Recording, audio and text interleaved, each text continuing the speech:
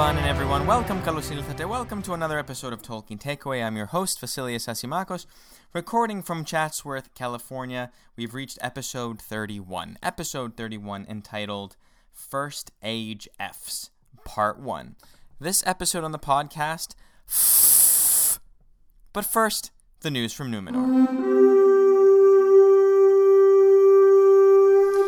There was a Lord of the Rings film reunion. There was a Lord of the Rings film reunion for actors and filmmakers from Peter Jackson's Lord of the Rings films, and it was for a YouTube series called Reunited Apart, and it's hosted by the very talented Josh Gad, and he did one for the Lord of the Rings film trilogy, and it was all, it was tied into a charity. It was a charity that's run by Cheerios to feed kids who rely on schools for their meals during the day. And if anybody would like to donate, I'll provide a clip to the show in the show notes, and you can donate straight from the YouTube page. And when I saw the trailer was, it was pretty funny. I chuckled a couple times here and there, but then Ian McKellen appears at the end and he does his Gandalf shtick, and it's just, I just got chills. I got chills against my wills. And then I watched the actual reunion, and to be honest, I didn't have a lot of high hopes going in because I knew a lot of the behind-the-scenes stories and like how good can it be over Zoom, and when a special is edited for television, it's mostly pretty smooth, or it can appear mostly smooth. But the edits in a Zoom show, I've watched a couple. They're a little clunky and that kind of thing. It's not too much. I'm like, what can this add to my experience? What can this add to my experience? But I'll tell you, I am so glad that I watched it because of the camaraderie.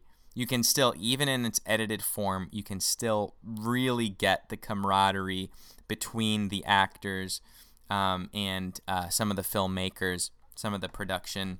So Peter Jackson is in it, who's a producer, director, writer.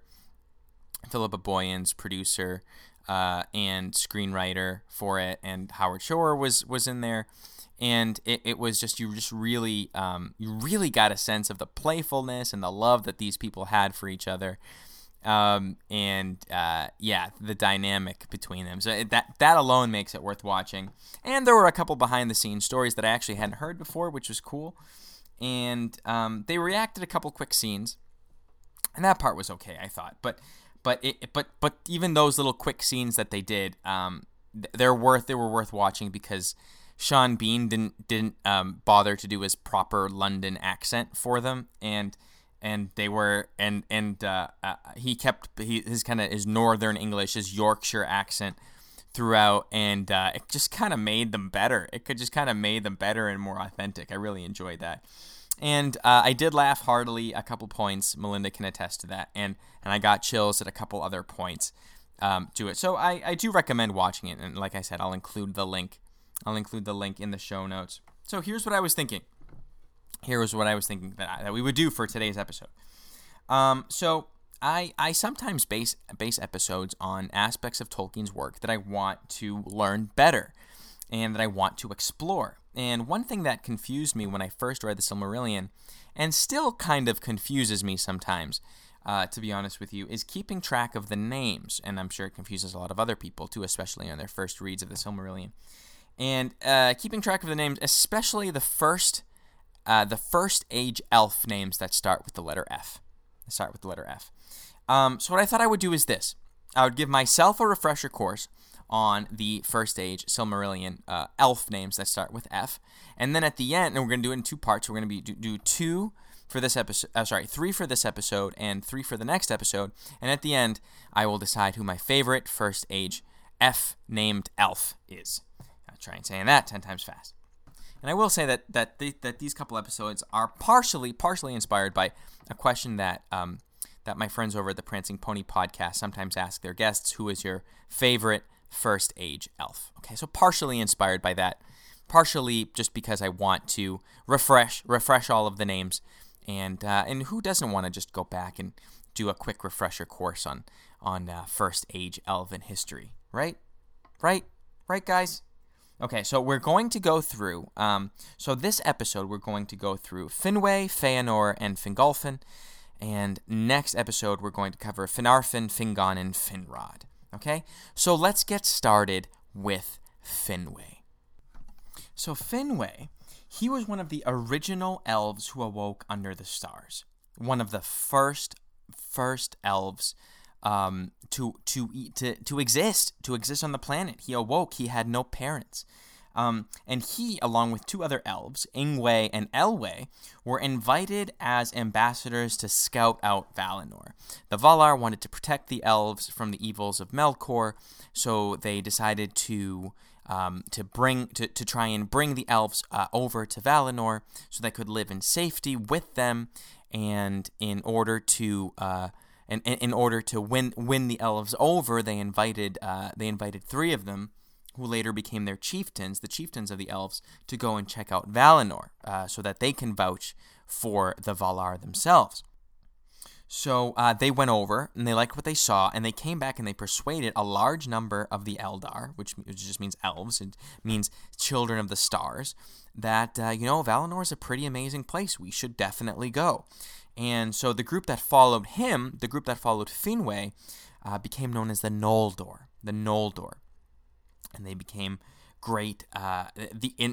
His clan, his followers became great craftsmen, and they became students of Aule, the smith Vala. And Finwë became the first High King of that group. So Finwë is the original High King of the Noldor. Okay, so while in Valinor, he married Míriel, and he gave birth to the one who we're going to talk about next, Curufinwë, who became known to the ages as Feanor.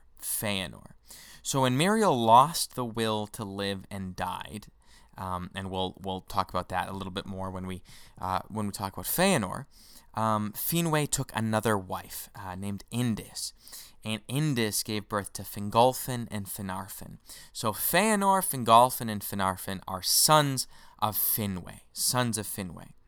So when Feanor spoke out against the Valar later, he was exiled for 12 years by the Valar.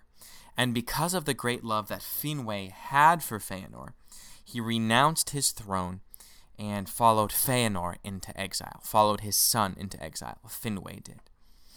And by this time, Feanor had made the Silmarils. He had made the Silmarils, the most beautiful jewels that had ever been made, and they captured and by art known only to him, Feanor managed to capture the light of the two trees, Telperion and Laurelin, within the Silmarils. And Melkor claimed them. He claimed the Silmarils.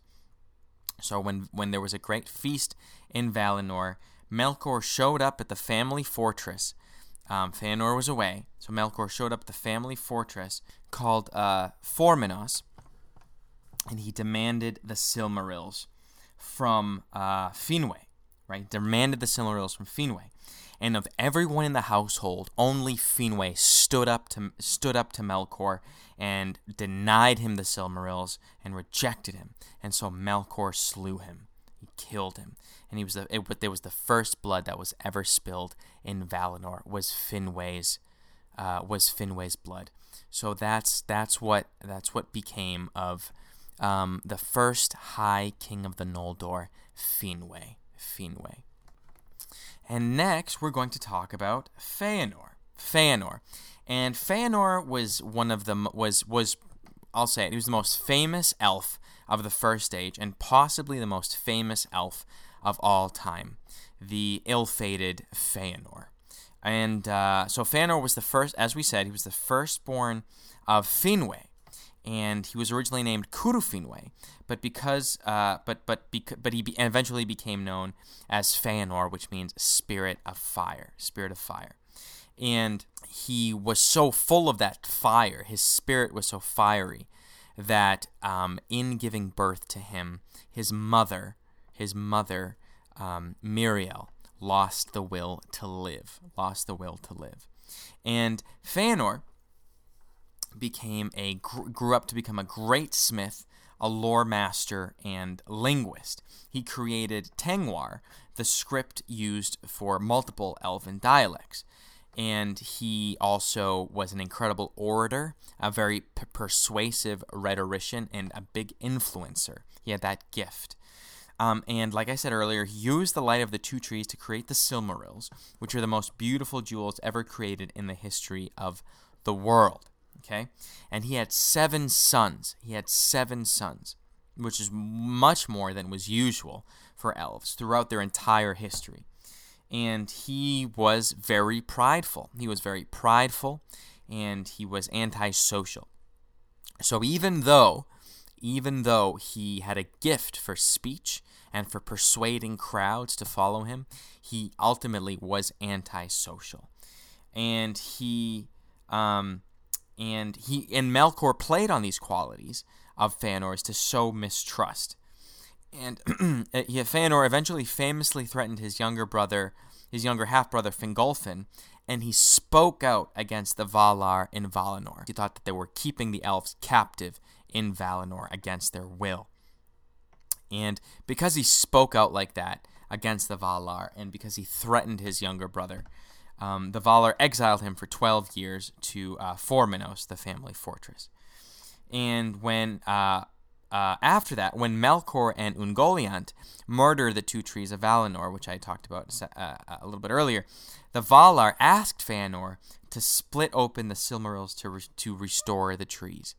And Feanor responded by saying that if you force me to do this, you are no better than Melkor, and that I can't do this because this was a once in a lifetime thing, my making of these Silmarils, and if I do this, I will die.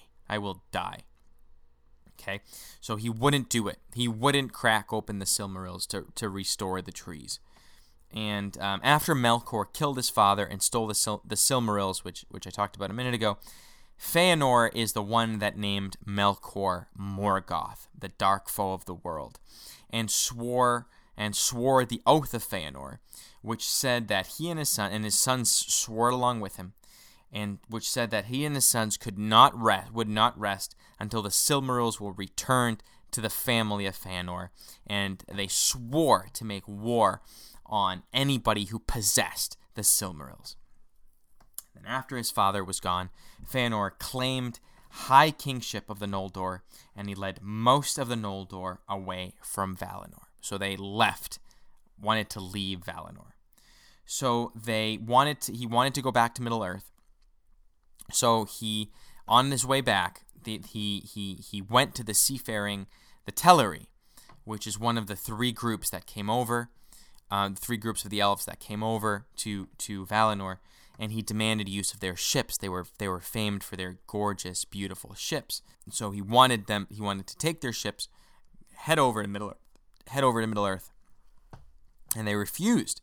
The Teleri refused, and so the Noldor, following Feanor, conducted the famous and tragic kinslaying. And the Noldor fought the Teleri for their ships and killed many, many Teleri, because ultimately the Teleri could not prove to be a match for the Noldor, and with their advanced weaponry and the hate and the passion that was driving them. And the Noldor eventually stole the ships and took off from Middle-earth, and arrived at the Helcaraxe, which is this icy wasteland. And by this time, a lot of the elves were not trusting Feanor anymore and grumbling against him. So what he did was Feanor took only those who were deeply loyal to him, took off and with all of the ships, and left the remainder of the Noldor back in the Helcaraxe, trapped in the Helcaraxe, in that icy wasteland that I talked about, that I mentioned before. And then he burned the ships. So that nobody could use them again. He burned them out of spite and bitterness, which now completely consumed him. And while he was in Middle-earth, he made war on Morgoth, and he and his followers actually won a major battle against Morgoth. But in his pride, Feanor pressed his luck and pursued pursued Morgoth's forces all the way to Angband, the Morgoth's fortress, but he was ambushed then by a group of Balrogs, and the Balrogs fought him and defeated him, and Feanor sustained mortal injuries, and with his dying breath, he cursed Morgoth and Angband 3 times, and then he died. And as his spirit was passing out of his body, it was so fiery, it consumed his body, and his body turned into ash. And as far as we know, that's the only death like that we have in the whole history of the elves. And so passed Feanor, the mightiest and most famous of the elves, at least of the first age. So that's the story of Feanor. So far we've got Finwë, who was the one of the first High King of the Noldor, was the king of the Noldor in Valinor, sided with his son, and was eventually killed on his doorstep by Melkor. And then we have his firstborn son, Feanor, incredibly gifted, incredibly proud, led an uprising against the Valar, cursed Morgoth, and swore he and his son swore this terrible oath to pursue the Silmarils wherever they go. And so many of the Noldor were bound to that fate throughout their history, and eventually committed this horrible deed of the kinslaying. He abandoned his people on the ice, a lot of his people on the icy wastes, and although he won a battle against Morgoth, he ultimately pushed his luck too much. He was surrounded by Balrogs, and they ultimately killed him. And that's the story of Feanor. So the final character that we're going to talk about today, the final F that we're going to talk about today, is Fingolfin. And Fingolfin was the second son of Finwë, and he was born to Finwë and Indis, Finwë's second wife, Indis. So he was the firstborn of Indis, but the secondborn of Finwë. So he was the younger half-brother to Feanor, who we just talked about. While they were in Valinor, Melkor tried to sow dissent between Feanor and Fingolfin, and he didn't really succeed with Fingolfin, but he was succeeding with Feanor, and Fingolfin tried to get his father to rein in Feanor's behavior, because Feanor was going around showing distrust of the Valar in Valinor. So Fingolfin asked his father to rein Feanor in. Feanor heard about this, misconstrued it, and threatened Fingolfin's life twice, once in public. And both times Fingolfin showed deference to his older brother, didn't talk back, remained in silence, just bowed and left. And after, he publicly forgave Feanor for his deeds. And so when Feanor persuaded a great number of the Noldor to come with him into exile, a lot of people that were under Fingolfin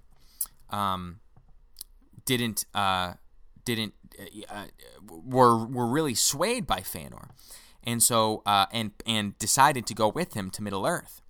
So Fingolfin didn't want to abandon his people, so he went along and followed Feanor, leading a group that was following Feanor.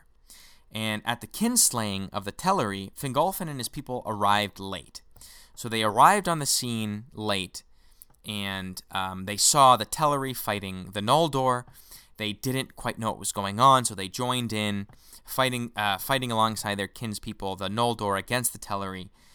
Then, after it became clear what Feanor had done, Fingolfin and his people, a lot of his people, were really too ashamed to turn back and go back to Valinor. They were too ashamed to go back to Valinor, so they continued on. But then Feanor, as we heard, led them to the Helcaraxe. They were having a really bad time, suffering the cold and the harshness of the terrain. People became very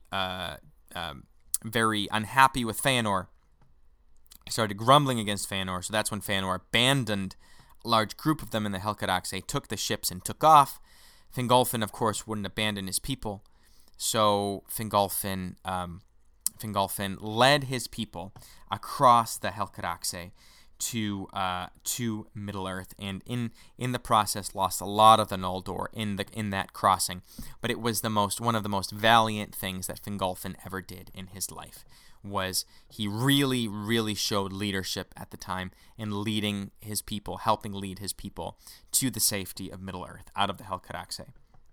And after settling in Middle Earth, and after Feanor's death, Fingolfin's son Maedhros ended up renouncing the kingship of the Noldor, and that made Fingolfin the next High King of the Noldor. So it went.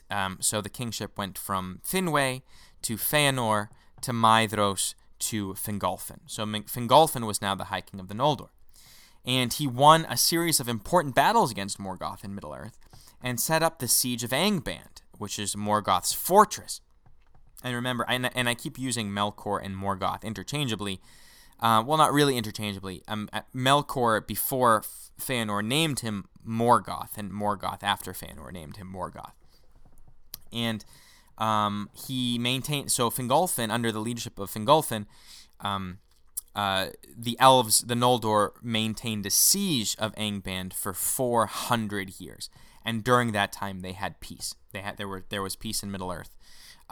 From Morgoth's threats, but finally Morgoth launched a final great assault, and it was called the final battle was called the Dagor Bracolach, which means the Battle of Sudden Flame, and it lasted a year. It lasted a whole year, and Morgoth let loose with everything that he had, and it was a victory for Morgoth, and Fingolfin's forces were mostly defeated. But in a great show of anger and passion and bravery and defiance, Fingolfin took his horse and rode out against Morgoth, and flew to Morgoth's went incredibly fast, traveled incredibly fast to Angband and Morgoth's fortress, and pounded on the door to Angoth and of Angband, and challenged Morgoth to single contest. And Morgoth was forced to take him up in single contest, so he wouldn't look bad in front of all of his troops, in front of all of his forces. So imagine this. So you've got this elf challenging a Vala to single combat. Not only a Vala, but the most powerful Vala to single combat. And Morgoth came, and they fought together, and Fingolfin wounded Morgoth seven times, and the last wound that he gave his foot, Morgoth's foot, such a grievous wound that Morgoth limped for the rest of his days after that. That's how grievous it was. And so Fingolfin really did a lot of damage to Morgoth, but Morgoth ultimately prevailed, and killed Fingolfin, but before Fingolfin's body could be desecrated, Thorondor, our old friend Thorondor, the Lord of the Eagles, came and saved his body, and so passed Fingolfin, the High King of the Noldor, and ended his life in one of the most epic, dramatic, heroic battles and deeds that occur in the entire history of the elves, and occur in the entire history of the entire Silmarillion. So, so that was Fingolfin. So, Fingolfin, younger brother to Feanor, was really concerned with keeping the peace between, and didn't want to split up the people. So he showed great humility in front of Feanor, and he pledged himself to Feanor to maintain the unity between the Noldor, so that there wouldn't be a schism in the Noldor, and did fight alongside Feanor in the battle, and took part in that horrible crime, the tragic kinslaying, but did not know exactly what was going on when he showed up. And after that, felt so terrible and so guilty that he couldn't go back to Valinor. He didn't go back. He didn't repent for his deeds and go back, but he soldiered on. He showed a great amount of leadership in leading his people out of the Helcaraxe into Middle-earth. Won a series of decisive battles against Morgoth. Kept the peace in Middle-earth for 400 years under the forces under his command maintained that peace for 400 years, but ultimately went out in a blaze of glory fighting Morgoth. So he's a great character, great elf character in the First Age. And so that'll be it for the main part of today's podcast, and we'll pick up in the next episode with the stories of Finarfin, Fingon, and Finrod. So please like the podcast on Facebook. Just search Tolkien Takeaway. It'll pop right up. Like the podcast there. Follow the podcast on Twitter at Tolkien Takeaway. Subscribe to the podcast on SoundCloud, Spotify, and Apple Podcasts. Please give me a nice rating on Apple Podcasts. It really helps the podcast. And please leave me a review on Apple Podcasts. And please email me at tolkientakeaway@gmail.com. I would love to talk some Tolkien with you, and your email might even get on the podcast. So having said all that, let's head down to the Hobbit Hole, shall we?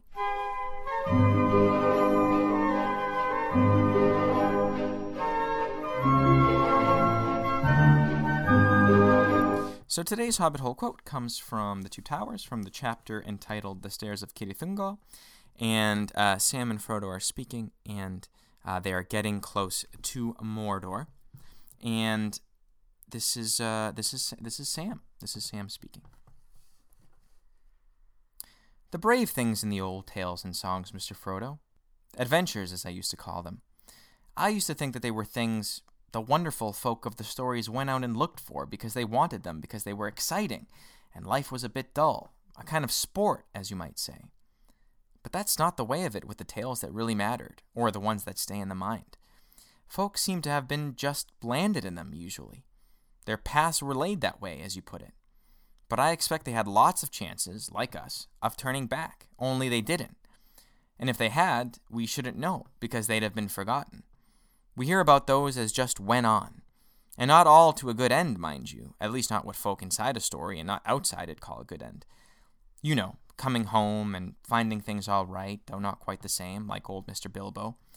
But those aren't always the best tales to hear, though they may be the best tales to get landed in. I wonder what sort of tale we've fallen into. And that's the end of the quote. So why this quote? I picked this quote because we're in the middle of a dark time. It seems there are leaders who are misusing their power. It seems there are peacekeeping authorities who are doing the same thing, who are misusing their power.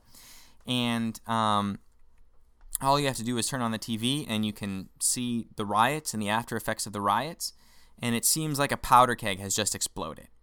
And so here I am, and we've got a baby coming just around the corner, and we're living in a period of great uncertainty right now. A period of great uncertainty. We've been landed in an unpleasant part of the story, as Sam says. And we can either do two things. We can either turn back, or we can keep trucking. We can keep moving forward.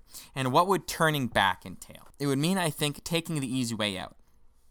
It would mean abandoning our responsibilities, giving into panic. It would mean becoming worse versions of ourselves.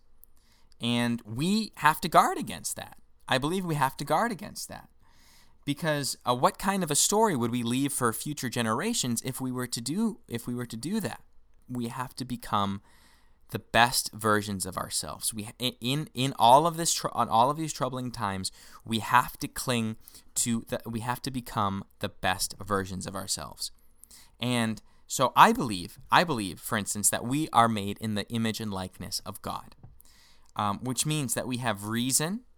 We were given reason. We have the ability to reason, and we have to use our reason before we act to determine our actions. We were given a conscience. We all have a conscience, and we have to act according to our conscience. We have to listen and act according to our conscience, and we have to cling to our faith. We have to cling to our morals. We have to take up our responsibilities, and we have to remember our rights as human beings.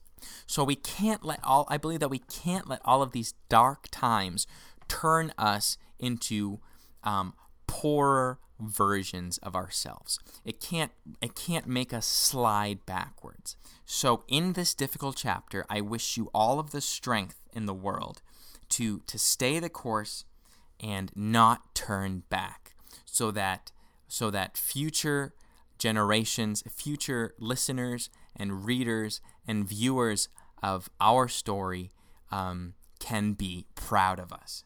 Special thanks to Melinda Asimakos for all of her support and letting me bounce ideas off of her. Thanks to Alan and Sean at the Prancing Pony podcast for partially inspiring this episode. And thanks be to God for all things. That's it for now, boys and girls. I hope you enjoyed this episode. See you next time. Namaria.